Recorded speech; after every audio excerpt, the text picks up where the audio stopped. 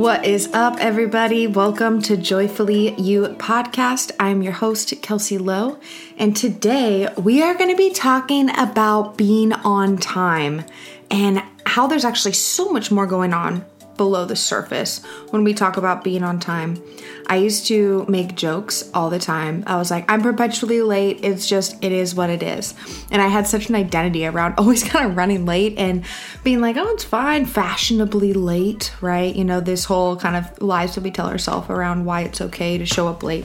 I'm just going to give you a little backstory as to how this started and realizing how much it was affecting me, always running behind and always being late, and why it was happening. Why was it happening? And kind of the issues that it was causing for me, and how it also correlated with a lot of other things where I was not organized and I'd be forgetful of things, right? I'd be committing to multiple things and then be like, oh shoot, I forgot I said that I would do this, or I forgot I said I would go with her to do this, or I forgot about that. I was just so unorganized and so all over the place, and it caused a lot of stress. And so we're going to be talking about the power of being on time, and the power of managing our time, and the power of having clear expectations with our time, and why we do it. So there's something that I read a couple years ago, and it was just one of those aha moments. when you read something or you listen to something, hopefully you have this experience listening to Joyfully You podcast, where it's just boom, things click. It's whoa, 1 + 1 = 2. It seems simple and clear as day. So I had that experience when I was listening to this conversation around delusional optimism. Okay, I'd never heard that before, but I felt so seen.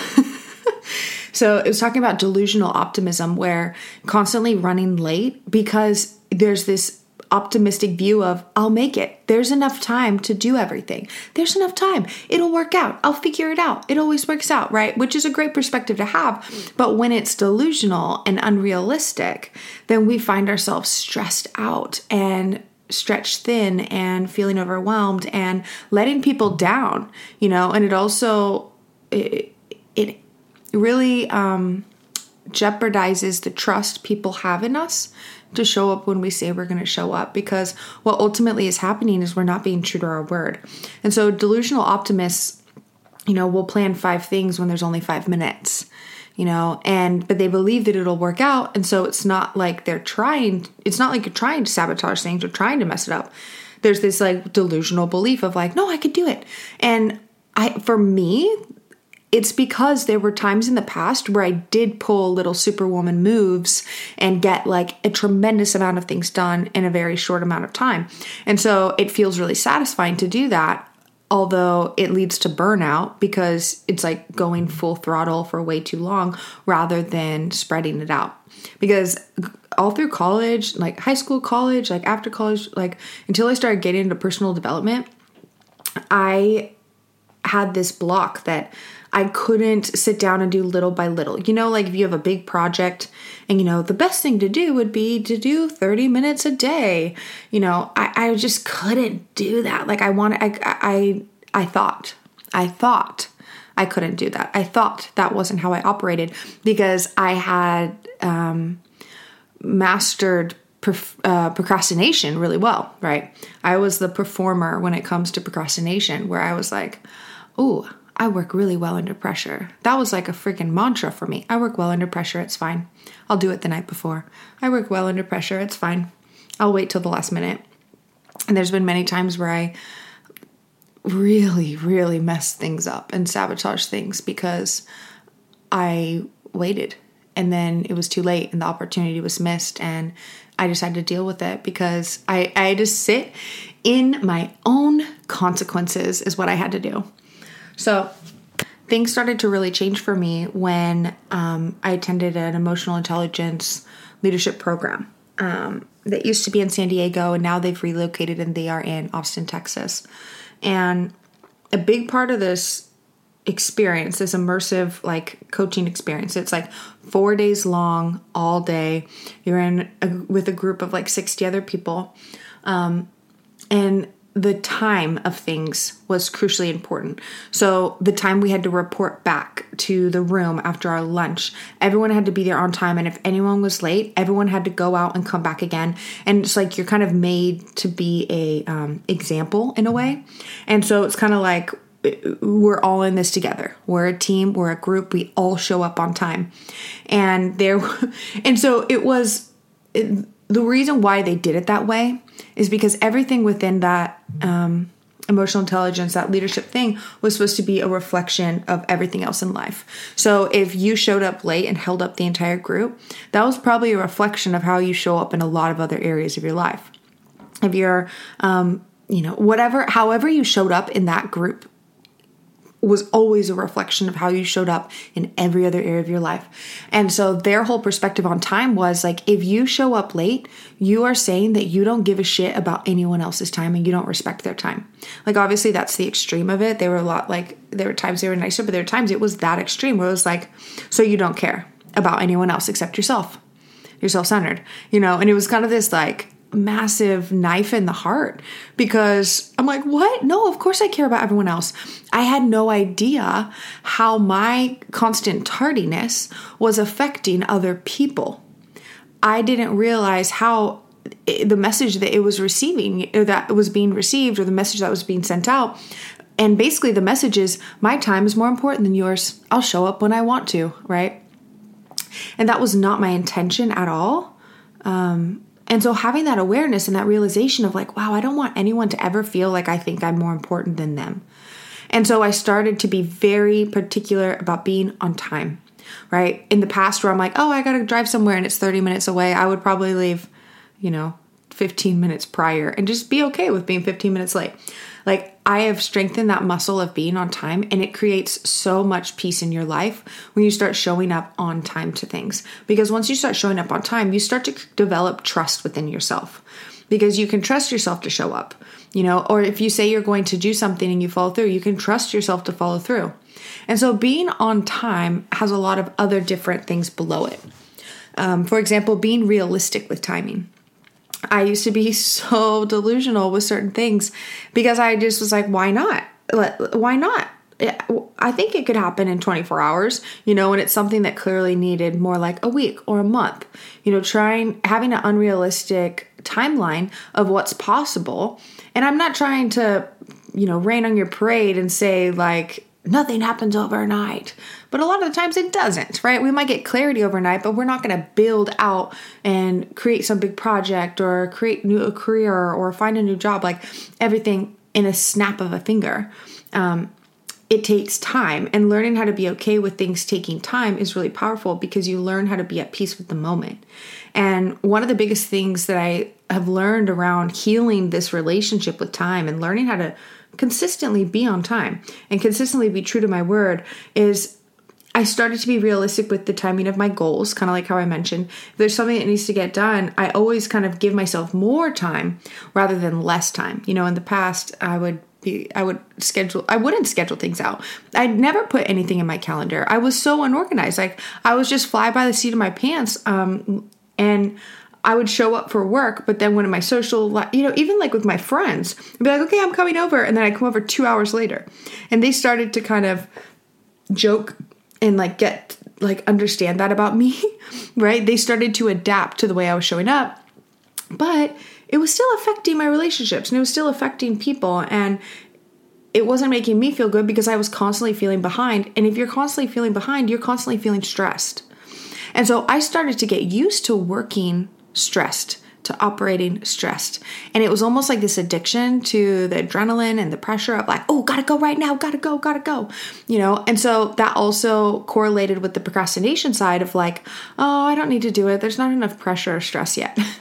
And, I'm not saying that, but that was kind of the subconscious thing that was happening, that I was operating from, was in order to get anything done, I needed to have a high intensity level of pressure. And so it's kind of been a thing over the past 4 years of like learning how to be my own boss, learning how to govern myself and my time and my productivity and like my commitment levels, because there's no one else that's going to be like, hey, you didn't show up today, right? Unless it's like a client call. But that's the other thing too. I had a fear of like committing to things because I didn't trust myself to show up for it in the way that I needed to.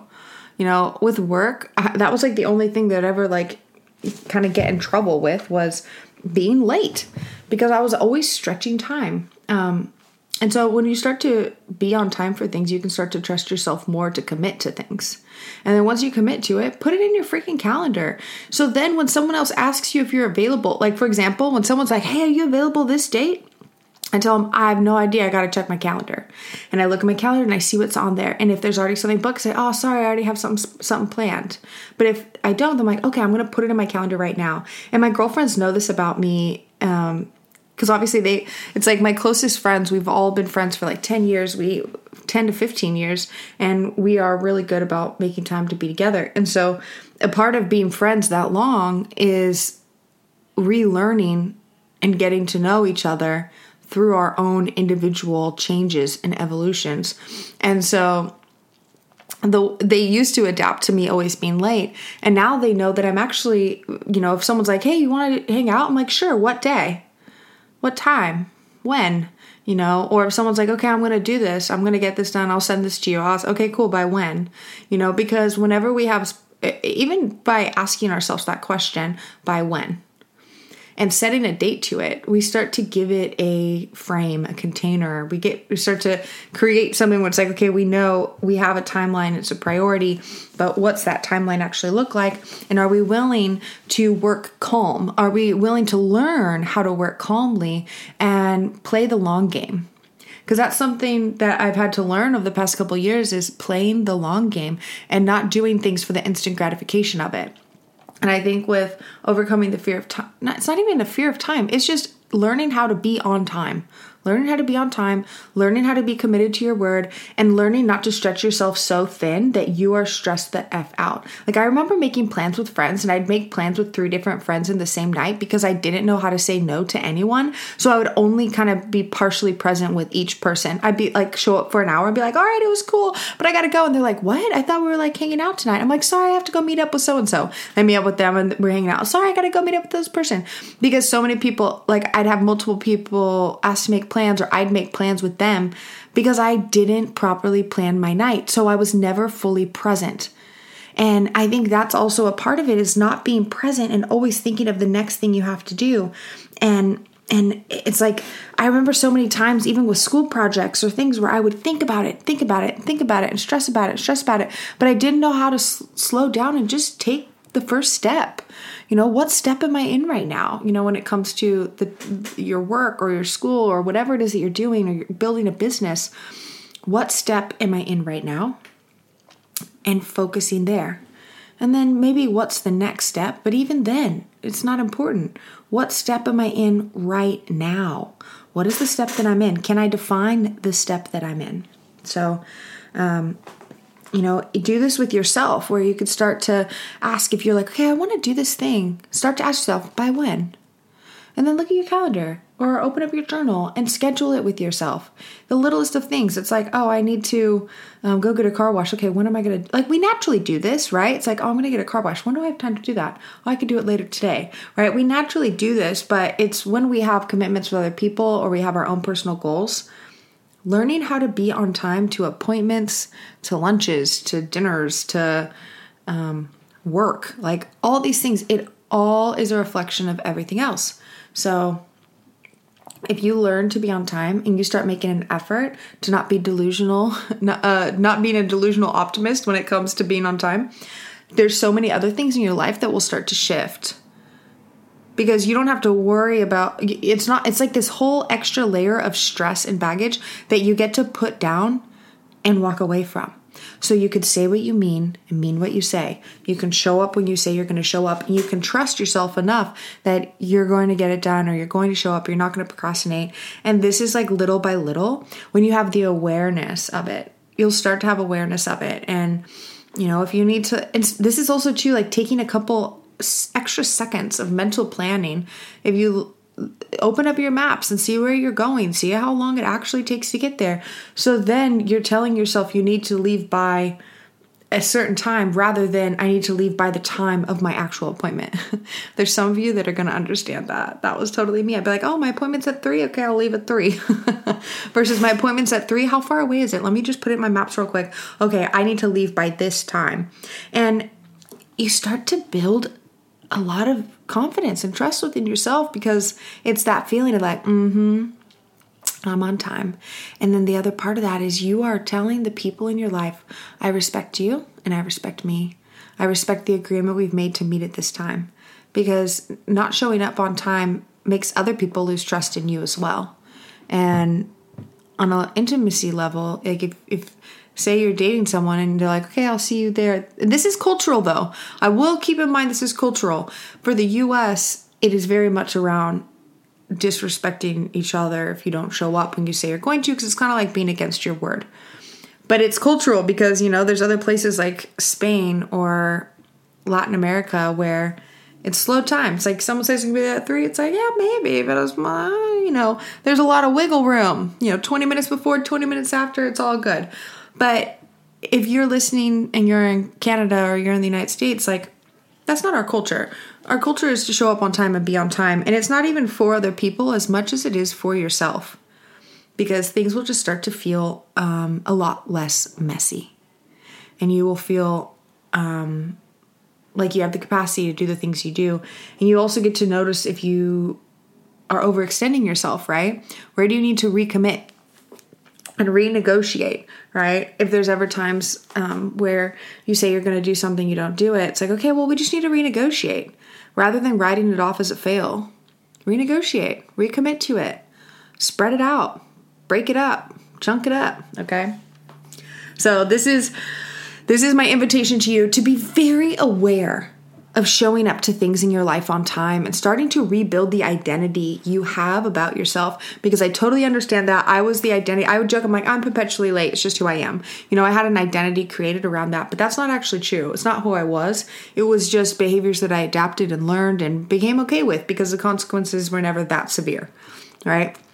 But each time I was doing that, I was sending the message to other people that my time was more important than theirs. And that is not the message that I want to send to anyone in my life. It's not what I stand by. And so I hope this podcast episode supports you in those things. And I promise you will start to notice other changes that are indirect when you start being very clear and committed with your time and with what you say yes to. And what you say no to, right? Stop doing the things you don't like to do. If someone keeps asking you to do it, why are you doing it? Is it because if it's a job? Maybe depending on the relationship you have with the employer, if it's something that you really don't like doing and it's something that you struggle with doing and so you delay doing it, ask if it's possible to not do that task and start doing other things or, I don't know. Be willing to, that was the episode yesterday, right? Be willing to ask for what you want. You can't get what you want if you don't ask. Be willing to go for the no. So being committed to our time constraints and scheduling things out and not saying yes right away until you've actually looked at what you have going on. So when you do say yes, people can trust your yes. Because if you're always running late and you're super flaky and you're not showing up, people stop trusting your yes. Just how it is. And so if you want people to trust your yes, and you want people to trust you, and you want to trust yourself, start being on time, make an effort to do it, start working, learning how to work calmly, learning how to notice, like, am I addicted to the adrenaline of rushing? Because a lot of people are. So just a couple questions to reflect on. Oh, it is 11:11 in my world right now. I know time is so arbitrary when it comes to podcasts because you can listen to this at any time and it's real time for you when you're listening to it. So guys, I hope you enjoyed this episode of Joyfully You podcast. I'm your host, Kelsey Lowe. If you love this episode, send it to a friend. If you've been listening to a while, listening to Joyfully You for a while, I know most people listen here on Spotify, but if you have an Apple Podcast application on your phone, it would mean the world to me if you would go in, leave me 5 stars and write a little review about how the podcast has affected you and how the podcast has changed your life, or what your experience has been while listening to Joyfully You.